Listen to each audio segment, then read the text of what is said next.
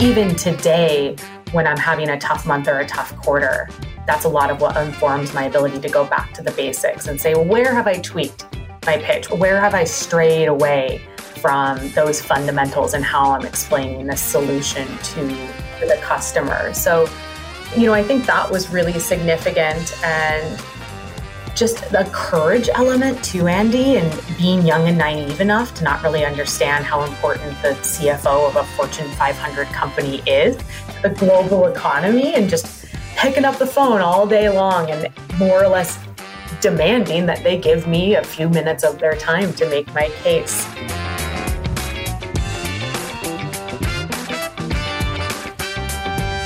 Hi, friends. Welcome to the Sales Enablement Podcast. I'm your host, Andy Paul. Now, that was Leslie Venetz, and Leslie's the new Business Development Director for Procurement Leaders. Now, from time to time, I have the pleasure to meet people who have such a genuine passion for sales and a passion for helping others become the best they can be. And they're giving and giving back to the sales community, and Leslie happens to be just one such person. In this episode, we talk about Leslie's professional journey in sales and the unique barriers she's faced as a woman in this profession. We also dive into her sales work, which is a very unique challenge for a seller because she sells events and services for procurement professionals, right? She's selling to procurement professionals. They're not, just coming in and getting involved in a deal like you're selling to the sales or marketing department or what have you. Now, this is selling to procurement people.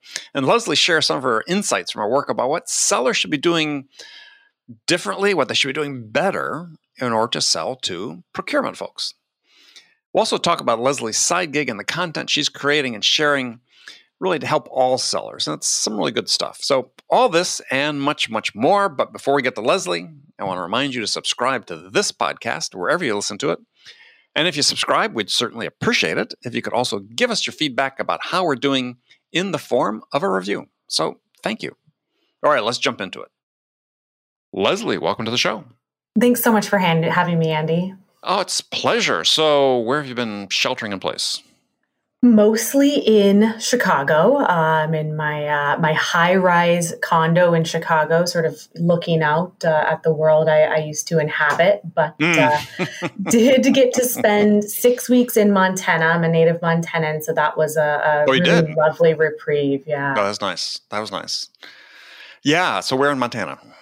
So I grew up in Great Falls and have a huge Italian family. Most of them are still there. So went back and spent 6 weeks in my childhood home, in my childhood bedroom, which is, something I never thought I would do. But it was honestly a treat.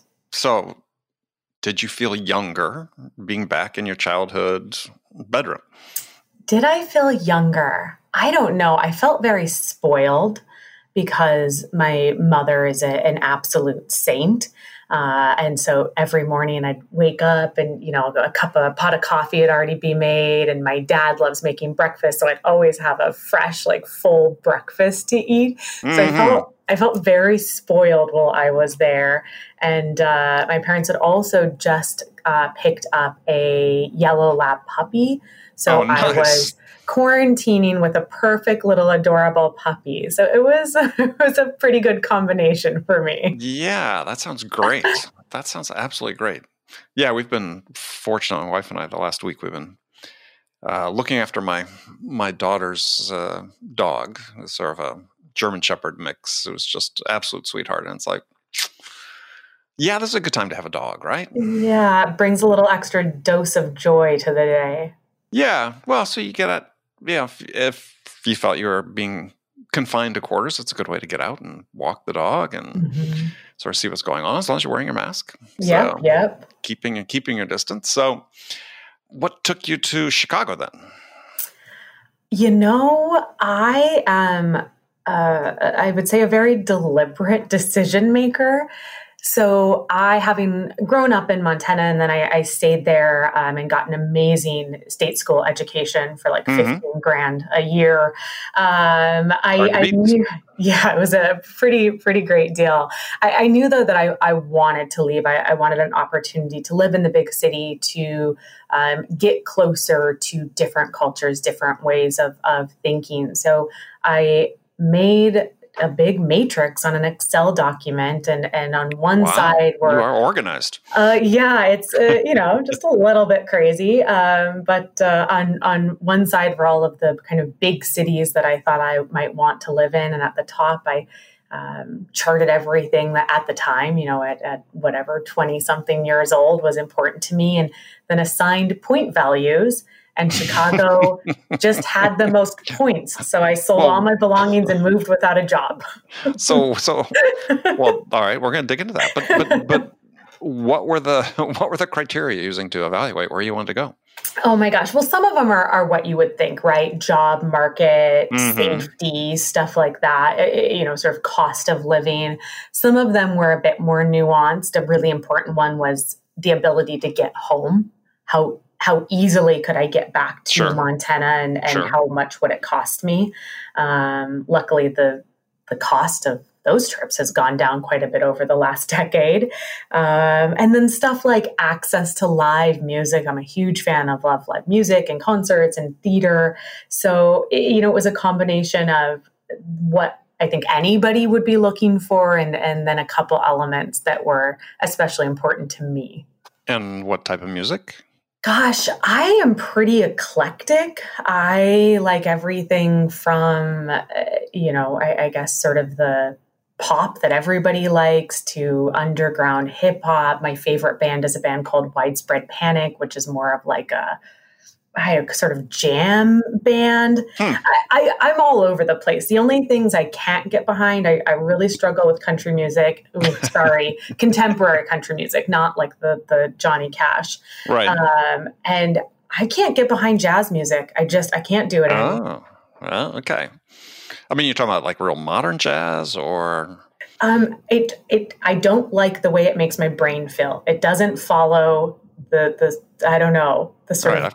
I've got some recommendations for you. Okay. We'll talk after. I'm always open to trying things. Yeah, I had never thought I was a big jazz fan, but actually I write to jazz. I find that's for me that's the thing when I'm writing, and I've sort of trained myself. I'm sort of like Pavlov's dog at this point. There's a certain jazz piece I put on, and I just start writing. I love that. Well, it probably helps you with, I would think, creativity, because it's not predictable. It's probably forcing your brain to create new pathways. Yeah, well, gosh, that'd be great at my age. I'm afraid I'm losing the pathways faster than I'm gaining them. So how'd you get your start in sales? I absolutely fell into it, not intentional at all. Like everybody. I think it's a pretty common story. I moved to Chicago without a job, but had set up quite a few interviews at the time. It was right before the recession. Mm-hmm. So markets were booming. And I primarily was looking at like marketing, because I got a marketing degree, or I was looking at nonprofits because I'd done a lot of nonprofit work in college, and it was something I was am still really passionate about. And then quite a few event companies, because I'd done a lot of work in that space. So, didn't have a lot of focus in terms of this is what my career path is, and ultimately ended up taking a sales position with an events company, with the thought process of I'll show them I'm great at sales, and then demand that they transfer me to a different business unit, different department. And you mean like becoming a planner? Yeah. Because they didn't have, that's such a popular position for folks. They didn't have any open positions at the time. So I took the open sales position, and it was almost immediate. Within weeks, I realized that I just loved sales. It was something that came very naturally to me, something that it was easy for me to get excited about every single day. And I decided pretty quickly that sales was it for me. It was something I wanted to make a profession. So what were you actually selling? So I was selling, they're called summits, which is I don't know, sort of a fancy word for a small conference, but I was at the time selling to CFOs of Fortune 500 organizations, opportunities to attend these small, like 50-person, intimate closed door networking events. So it was kind of, into the deep end, selling immediately to Fortune 500 CFOs, like a couple of weeks after I graduated from college. And I mean, you were obviously doing this on phone, I imagine. Yep, all telesales. And it was old school telesales. Meaning? No computers at the desks even. You were working off stacks of paper. And then when you needed to send emails, you would get up and go use a shared computer to send off your emails. Wait, this was like 2008 you're talking about, 2011? Yeah. 2007, 2008, yeah. I'm telling you. So this company, Marcus Evans, I take it, was not very well invested in sales infrastructure or marketing infrastructure. No, they weren't. And I know because I'm still heavily connected to the company, they've made a lot of strides. And certainly not just for Marcus Evans, but for many companies, the pandemic has catapulted people forward on their path to digitalization. So I think it's still a bit old school, but hey, if it works for them, it works. Well, yeah. I mean, they were only conservatively in 2007, maybe 20 years behind time. So obviously no CRM system. No. So how did you first of all, how'd you build your list? I mean, yeah, I would say one thing that was extraordinarily well timed into, along with my entry to the job market, was LinkedIn.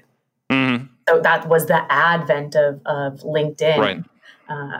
Created my profile in 2007 when there were less than 1 million people on the platform for sure, but I think significantly less than 1 million people. But, had a chance to start building my profile and start connecting with folks immediately. So LinkedIn was a great avenue to get closer to my customer and build relationships where, there was a bit more of an opportunity to ask for referrals, ask for feedback, advice. But a lot of it was, going to association lists, pulling names off of those, going to the company website and digging through press releases to see what you could find. Mm-hmm. It was a lot of very creative Google searches with, quotations and quotations plus .xls to try to uncover a few names that were going to meet the criteria. Google searches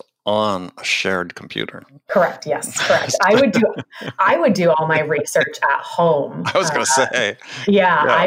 I would wait and I would get home and certainly straight out of the gates, I would do 2 or 3 hours of research a night every single night so that I was walking back into office the next day with fresh leads to be able to call. And that way I could spend my days actually on the phone because it's, maybe not surprising, but CFOs don't tend to pick up their office lines that often. So it takes a lot of calls to get to them. Right. So tell us what you were doing. I mean, how were you recruiting their assistants and so on to help you get in front of them?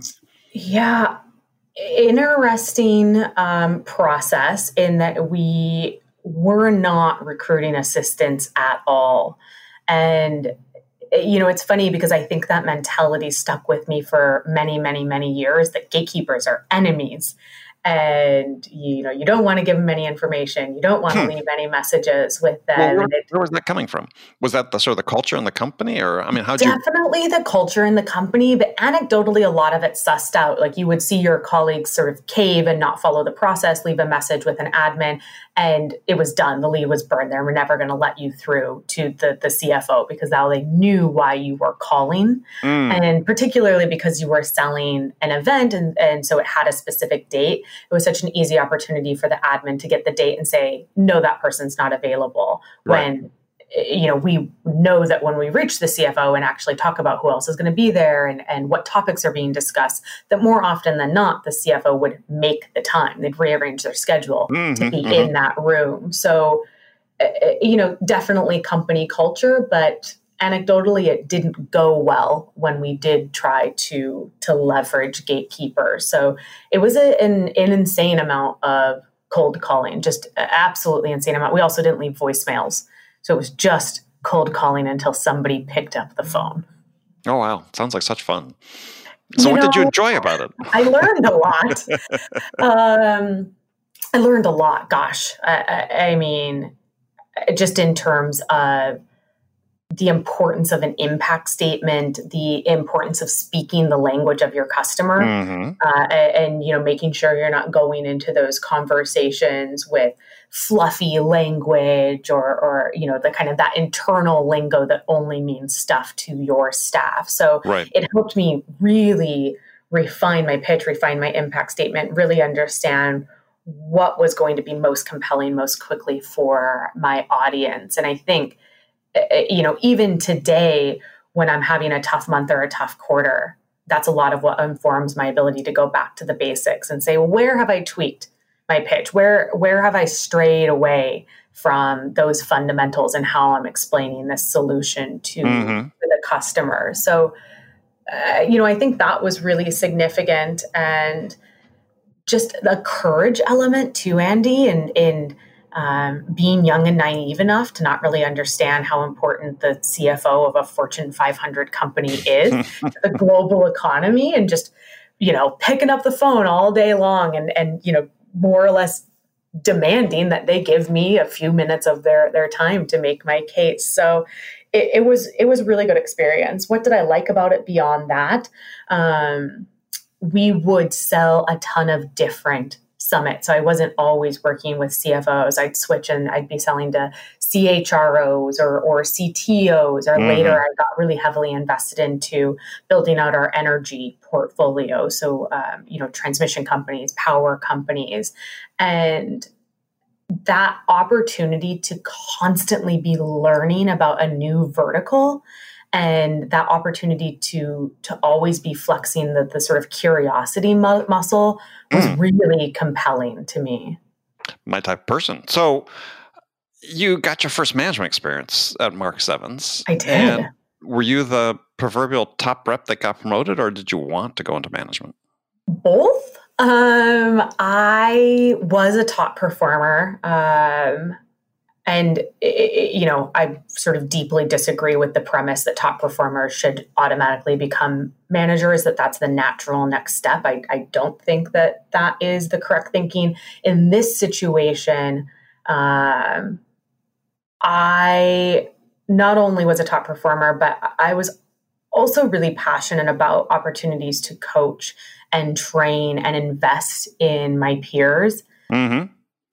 I love that, especially when you have an opportunity to partner with and invest in those more ground level or entry level folks, because they're often so hungry to learn and to grow that you see such an ROI on the information you're giving them, and they rush to the phones to put it in place. So it was a little bit of both. I was doing the job well, and I felt like I had a lot to offer my peers and helping lift them up and, helping them better understand the process and execute it to close some deals.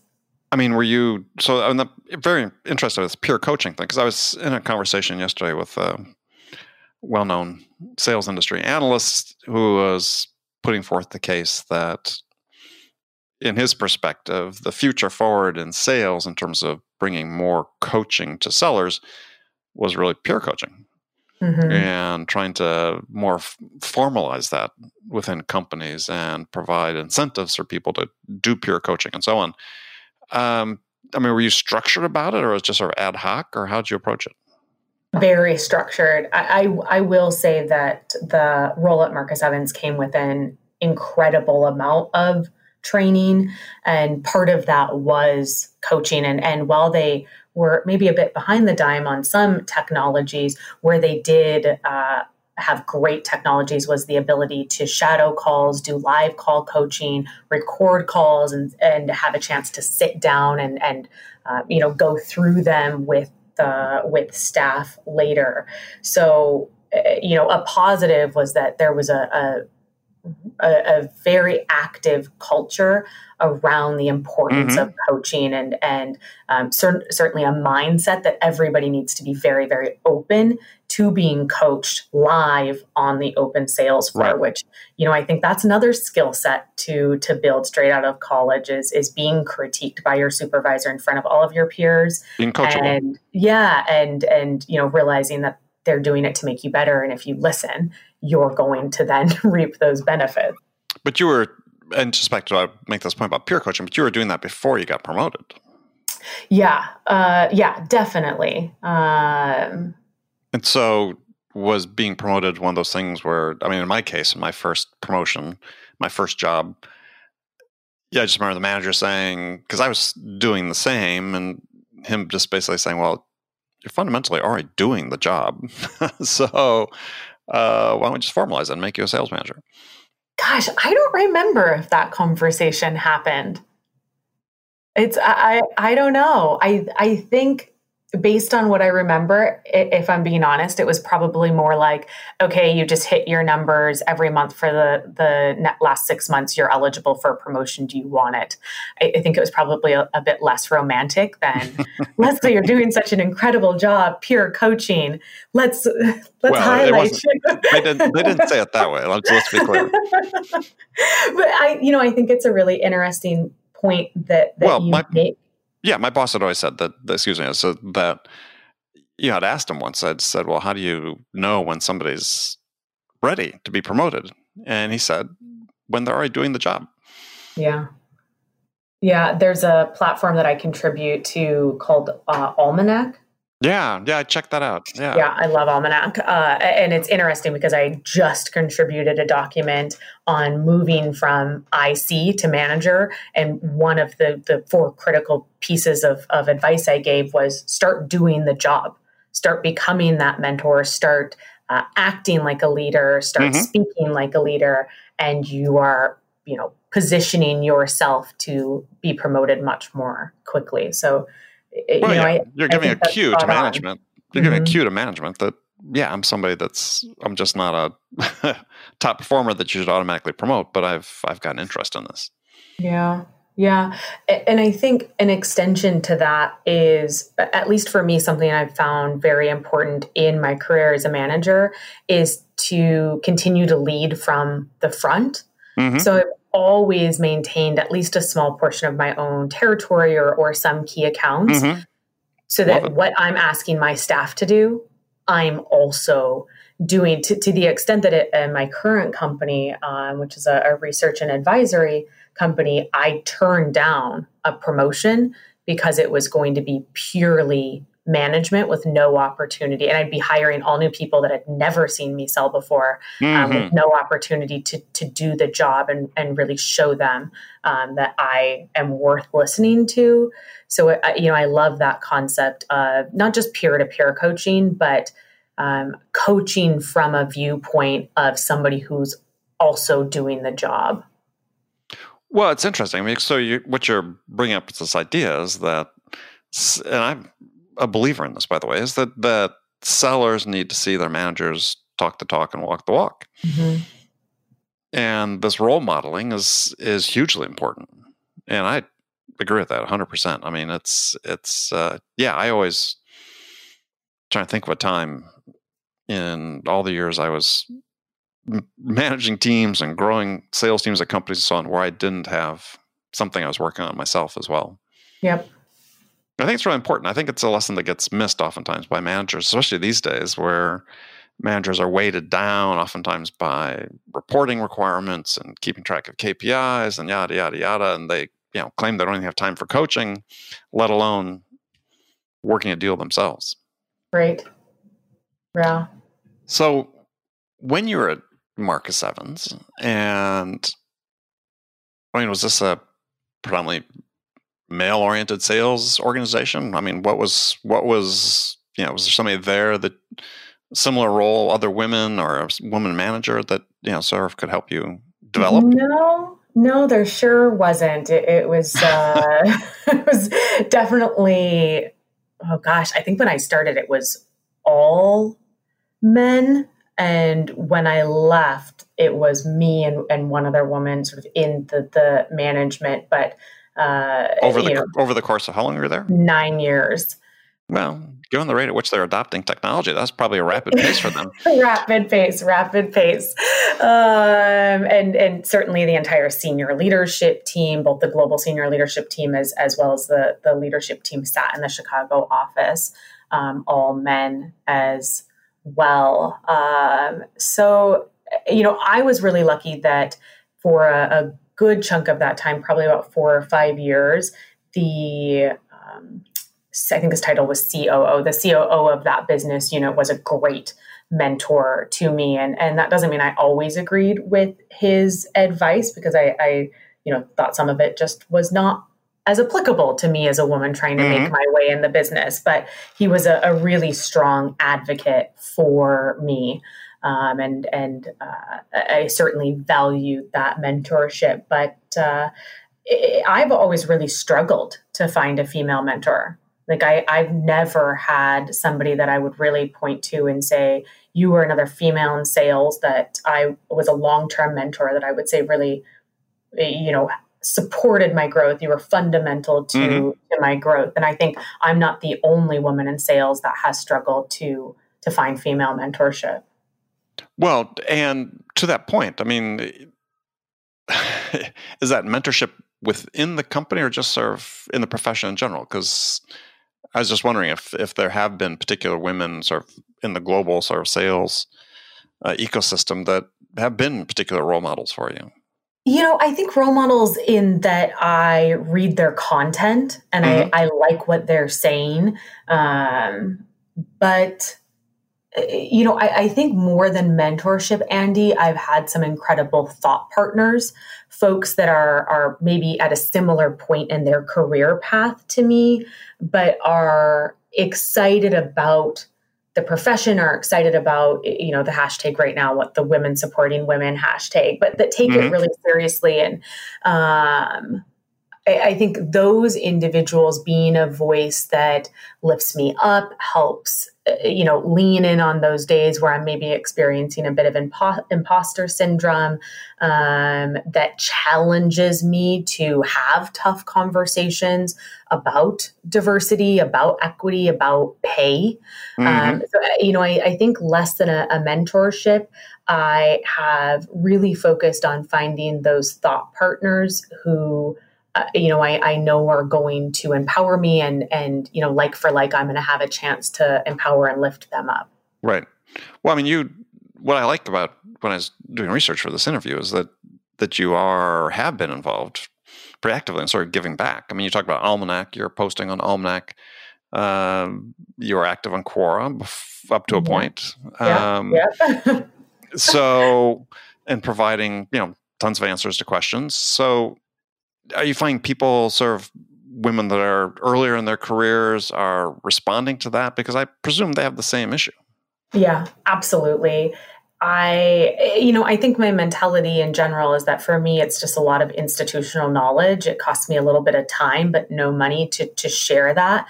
And a lot of what I share are the things that I was desperate to understand and didn't know where to find them when I was new. I do get some really personal and lovely notes from women who are starting in sales and marketing, asking for bits of advice or sometimes just saying, wow, I just read this answer that you responded to on Quora.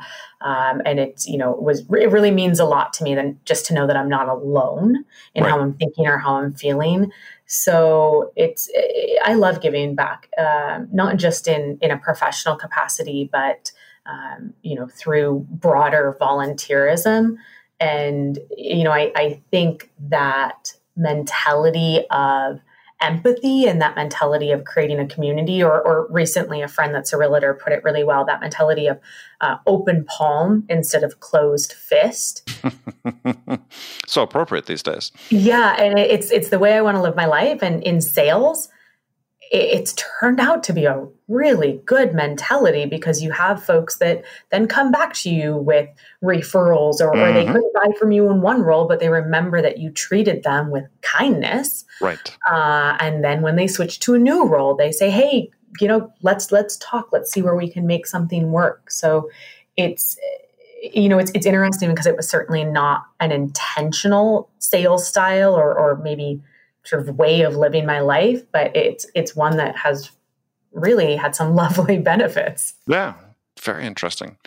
Well, I want to touch for a second because I find what you're currently doing, the company called Procurement Leaders, is interesting because, on one hand, it sort of sounds like a salesperson's worst nightmare is that you're actually selling to procurement as opposed to procurement being involved in the process. So, tell us a little bit about what you do there.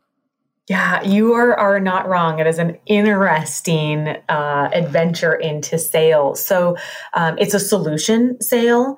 We are working with procurement teams to help them act more strategically, to be a more strategic partner to the business. And that's a combination of the sort of advisory piece or plugging them into other folks in the community that are doing it, along with the research piece, giving them access to a portal full of great strategy research, insights, tools, etc. So I think two things make it really complicated and also then very interesting.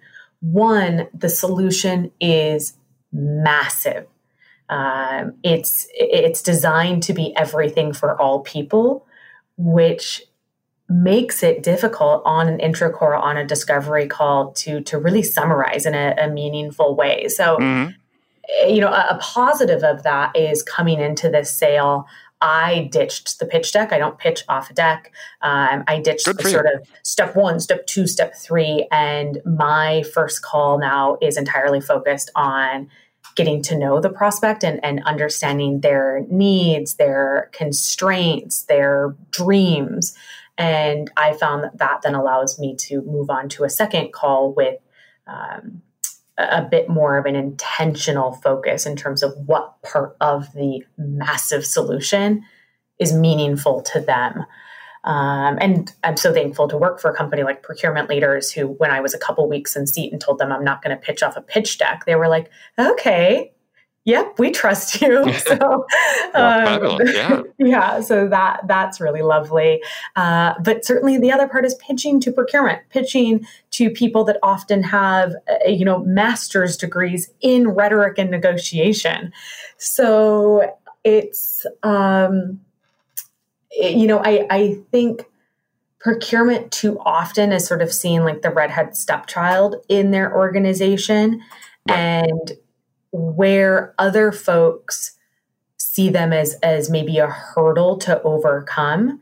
Oh, a black hole to be avoided. There was at least one author last year published a book, sort of saying avoid procurement in all cases. And I have to admit, in my career, I always made procurement allies as much as I could.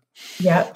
I'm rereading The Challenger Customer right now, which is written by CEB, or when I guess Challenger was owned by CEB, and they had a huge procurement arm. So they talk a lot about that.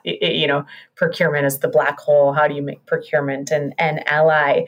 But what I found when pitching directly to procurement is that they are not as willing to spend money on themselves as they might be to spend money on other parts of the business. So a lot of the work I do is, I almost think like inspiring some confidence in them. Like, you really deserve to have this voice in your company, and you really deserve to have a partner that can help you get there. And then building their self-esteem. A little bit. And then we get to the negotiation process, and maybe then 6 weeks later, after I've cried in a corner, we finally have a contract in. But it's been a really interesting role. It's really forced me to find some new and creative ways to sell, to connect with the customer, to go through the contracting process. So I've really appreciated the opportunity and experience. So what are you hearing from the people you're selling to about their experiences with sellers? It's interesting because a lot of the conversations we have are the dynamic of internal stakeholder relationships versus external supplier relationships. And what we see again and again is that procurement loves their suppliers and they feel very, very aligned to their suppliers, their established suppliers.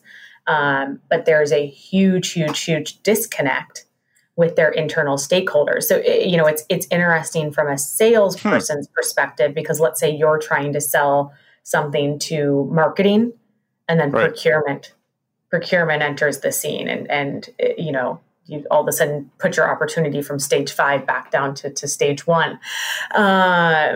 But it's often because procurement thinks that they know what their stakeholders want and they think they know what the business wants them to deliver. But when you actually talk to the stakeholders, it's quite a bit different. So it's a whole piece of research. It's a whole pillar of our research that we work on with members to help them understand that the need to be closer to their business partners and the need to speak the language of the business, like we as salespeople speak the language of our customers, to bridge the gap there between what they think stakeholders need and what they actually need.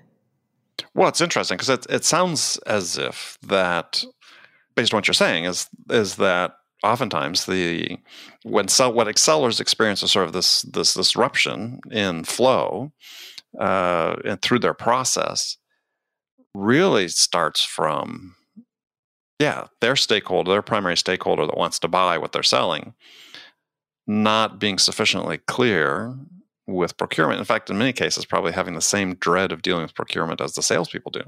I think that's spot on. Yeah. Well, that's a really interesting thing from a perspective as a seller is think about that, is because, there's this irrational fear of procurement and we all had negative experiences, but, when I go back and look at the negative experiences in the light of things like what you've said and others, it's like, oh yeah, I could have fixed that, or I could have addressed that in most cases. In some cases, there's a few cases where it just wasn't possible. But these days, as you said, is procurement acting much more a strategic business partner of the internal clients. Yeah, my experience has been is that, it's a different ballgame out there. It is. The data shows it too when you look at the uptick in how many influencers are now part of a decision.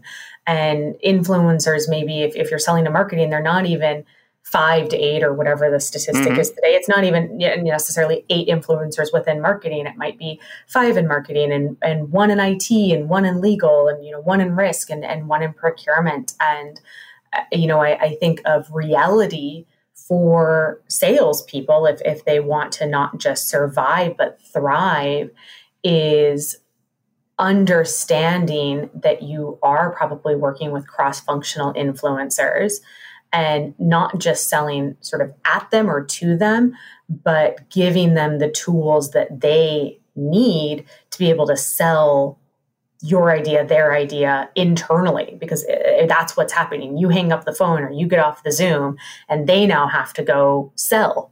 And it used to be we got to sell to everybody directly. And now we are having to equip other folks to sort of do the job for us, do the second layer of the job for us when we get off the phone. Yeah. No, very interesting. So I wanted to ask you, you've got a little bit of a side hustle going. A little bit.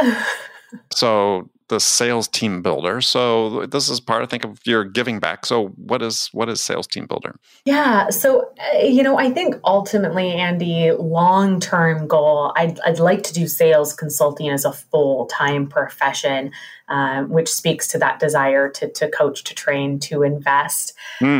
And right now, what I've been doing this year is really just giving a lot of time away, because I've seen so many people lose their jobs or have their pipelines completely collapse. And heck, things are not all rosy on my end as well. So we're figuring it out together, but trying to lean in where I can to help the sort of broader sales community.